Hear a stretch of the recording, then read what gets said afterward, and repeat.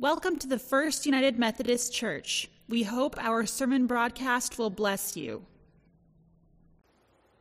I'm reading out of Matthew chapter 5, verses 13 through 20, and it has to do with salt and light and the law and the prophets, and you'll hear something about that when the message time comes. You are the salt of the earth, but if salt has lost its taste, how can its saltiness be restored? It is no longer good for anything, but is thrown out and trampled underfoot. You are the light of the world. A city built up on a hill cannot be hid. People do not light a lamp and put it under the bushel basket. Rather, they put it on the lampstand, and it gives light to all in the house. In the same way, let your light shine before others so that they may see your good works and give glory to your Father in heaven. Do not think that I have come to abolish the law or the prophets. I have come not to abolish, but to fulfill. For truly I tell you, until heaven and earth pass away, not one letter, not one stroke of a letter will pass from the law until all is accomplished. Therefore, whoever breaks one of the least of these commandments and teaches others to do the same will be called least in the kingdom of heaven. But whoever does them and teaches them will be called great in the kingdom of heaven. For I tell you, unless your righteousness exceeds that of the scribes and the Pharisees, you will never enter the kingdom of heaven. So reads the lesson for the day. Thank you, Kurt. For most of her adult life, author Anne Rice was an atheist. She became famous as the author of a number of novels about vampires and stories about witches. But in 1998, after nearly 40 years of denying God, Anne Rice returned to the Catholic Church of her youth. She ultimately wrote 2 novels about Jesus, and later wrote an autobiography that described her journey back to Christ, along with her decision to become a Christian. But then 12 years later, Rice announced she had quit being a Christian and was done with the church. However, she said, she wasn't leaving Christ, and that her faith in Jesus remained central to her life. What she was abandoning was the church, which she had come to see as quarrelsome, hostile, disputatious, and a deservedly infamous group. Quarrelsome, hostile, disputatious. Yes, unfortunately, the Christian church is sometimes like that. And I have no doubt Jesus weeps. We can understand why people would not want to join such a group. But the challenge for us is to focus on being the salt of the earth and the light of the world. Jesus says that when we act as salt and light, people will see our good works and give glory to our Father in heaven. The church is supposed to be attractive, not repulsive. When it is salty and bright, it is attractive. But what exactly does that mean? In the Sermon on the Mount, Jesus says to his followers, you are the salt of the earth. But if salt has lost its taste, how can its saltiness be restored? In this passage today, Jesus is speaking of salt as more than a flavor enhancer. He's implying that salt is a preservative. In the ancient world, long before refrigeration, salting was the primary method for preserving foods such as meat and fish and olives. Without salt, food went bad quickly. The same is true for any church that doesn't have salty members. When salt loses its preservative power, Jesus says that it is no longer good for anything, but is thrown out and trampled underfoot. Did Anne Rice quit Christianity because it had lost its saltiness? No one can know that for sure. But novelist Michael Rowe believes that she fully intended to continue following Jesus even though she no longer considered herself a Christian. Rowe points to the words of Jesus in the Gospel of John. By this, everyone will know you are my disciples, if you have love for one another. Rowe says that the title Christian is meaningless in and of itself, especially if it doesn't include and demonstrate the very same love that Jesus shared throughout his ministry, even up to the moment of his crucifixion and death when he prayed, Father, forgive them, for they do not know what they do. So before we check in or out of church or say something to someone in or beyond of the church, perhaps we should first check in with Jesus, which is particularly important for those self-proclaimed Christians who all too often have a tendency towards being unloving and uncaring towards others. To put it another way, they're completely absent of even a shred of the loving concern and compassion of Jesus, which was and still is to this day the whole purpose of Jesus' mission in this world. Christians are salty when they are loving. Not just loving toward family members and friends, but loving towards enemies, willing to pray for those who persecute them, loving toward people on the margins of society, as Jesus was towards the tax collectors, sinners, lepers, women and children of his day. Loving enough to forgive all of those who hurt him, not just 7 times, but 77 times. In his novel, City of Peace, author Henry Brinton tells the fictional story of a Methodist pastor named Harley Camden, who lost his wife and daughter in a terrorist attack carried out by Islamic extremists. He spirals down in grief and anger until his bishop sends him to a new community. There he meets 2 neighbors named Yusuf and Sophia. They are Coptic Christians, immigrants from Egypt, and they invite Harley to dinner. As they're eating, Harley thanks them and says, think of how much better the world would be if people actually sat down and ate with each other. No doubt about it, agrees Yusuf. Back in Egypt, Christians and Muslims are getting together less and less, which has caused the animosity and violence to increase. Did you hear about the attack last December in Cairo? No, I missed that, Harley admitted.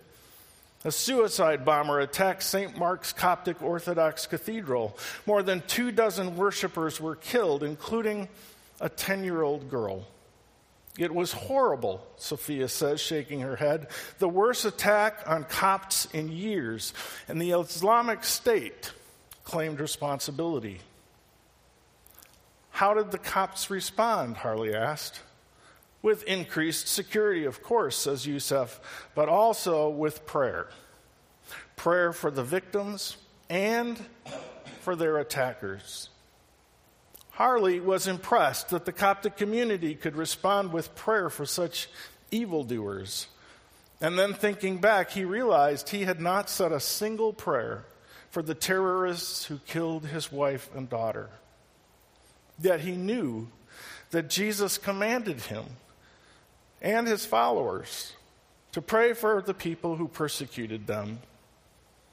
Yusuf and Sophia, along with the Coptic community, are examples of salty Christians. Without people like them, the powerful love of their church would do more bad probably than good.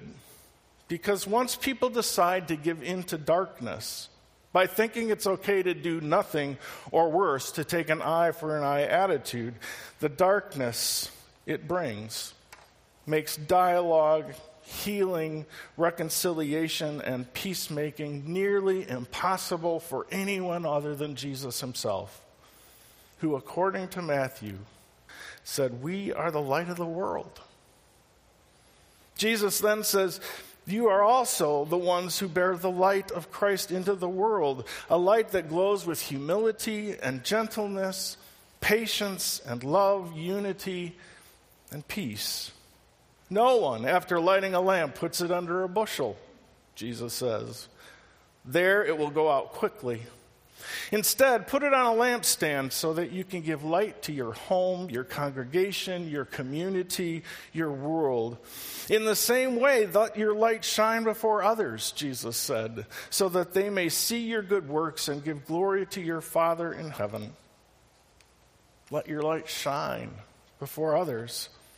That is the command of Jesus to all of us who are doing our best in trying to follow him. When we allow our light to shine, we are like bright flashlights that guide campers through a dark forest at night. Flashlights that prevent them from tripping over things, hurting themselves, getting lost, or becoming frightened. When we live as children of light, as the Apostle Paul encouraged the Christians in Ephesus to do, then we discover the fruit of the light is found in all that is good and right and true.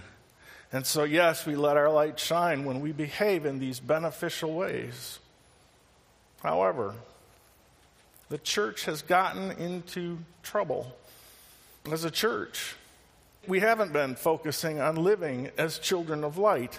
We've looked around and seen darkness in the world. We've heard about the needs of so many, and we've become anti-this and anti-that, which all too often only makes matters worse. Like family members who will no longer talk to one another because they disagree on some silly theological issue, then start cursing one another. But Jesus never said our job was to curse the darkness. What Jesus said was, we are to let our light so shine before others that they cannot help but see Jesus as the source of that light and become a light we all carry with us in our own lives. In so many ways, the church has failed in its mission of bringing more light, more hope, and more healing into the darkness of this world, all in order to point people towards Jesus, who is the light not just of this world, but of the entire cosmos. When Methodist missionary E. Stanley Jones first met Mahatma Gandhi, he asked him, "Mr. Gandhi, though you quote the words of Christ often, why is it that you appear to so adamantly reject becoming his follower?" And Gandhi replied, "Oh, I don't reject your Christ. I love your Christ. It's just that so many of you Christians are so unlike your Christ." Now, why did Gandhi feel that way? Well, it had nothing to do with Jesus, the Christian faith, or theology, and everything to do with his very personal experience. When Gandhi was a young man practicing law in South Africa, he became attracted to the Christian faith. He studied the Bible and the teachings of Jesus and began to explore becoming a Christian. And so one day he decided to attend a church service. And as he came up the steps of the church, a white South African church elder barred his way and said, "Where do you think you're going?" And Gandhi replied, "I'd like to attend worship here."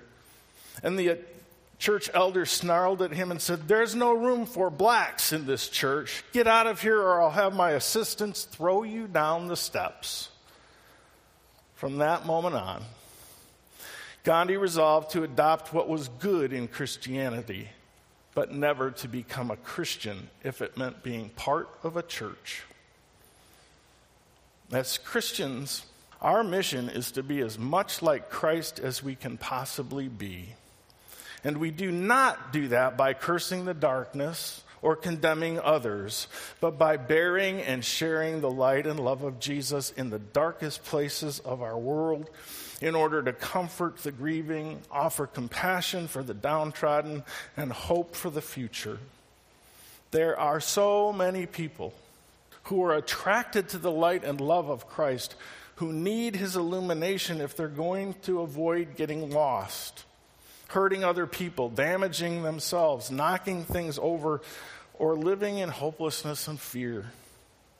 We can help to guide them to the light of Christ. But first, our churches must be places of welcome instead of rejection, love instead of hatred, grace instead of judgment, humility instead of arrogance, gentleness instead of violence, light instead of darkness.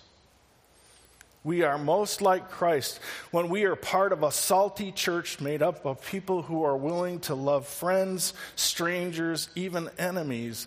But again, without this kind of love, the church goes bad quickly.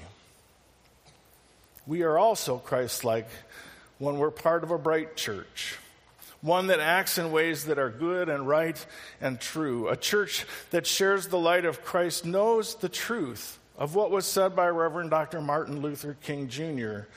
Darkness cannot drive out darkness. Only light can do that. Hate cannot drive out hate. Only love can do that. When we are salty and bright, the people around us will see our good works and give glory to God, Jesus said. They will observe that we are acting in ways that are gentle and loving rather than quarrelsome and hostile. And they may even see the powerful brightness of the light of Christ reflected in what we say and what we do, which should be a reminder to all of us that it's not about what we say that Jesus cares most. It's about what we do in his name. Who knows?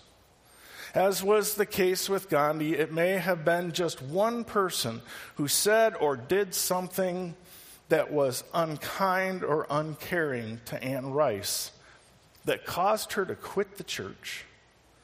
But it seems, perhaps, that like Gandhi, she never lost sight of or gave up on the light and the saltiness of Jesus. Thanks be to God. Would you pray with me? Lord Jesus, we hear your word today and are reminded how you call us to be light and love and salt and fragrance for the world. Help us, O God, when we begin to stray from doing those things on your behalf. Hold us accountable in our own hearts and lives to be the people you've called us to be. We pray this in the power and strength of your name. Amen.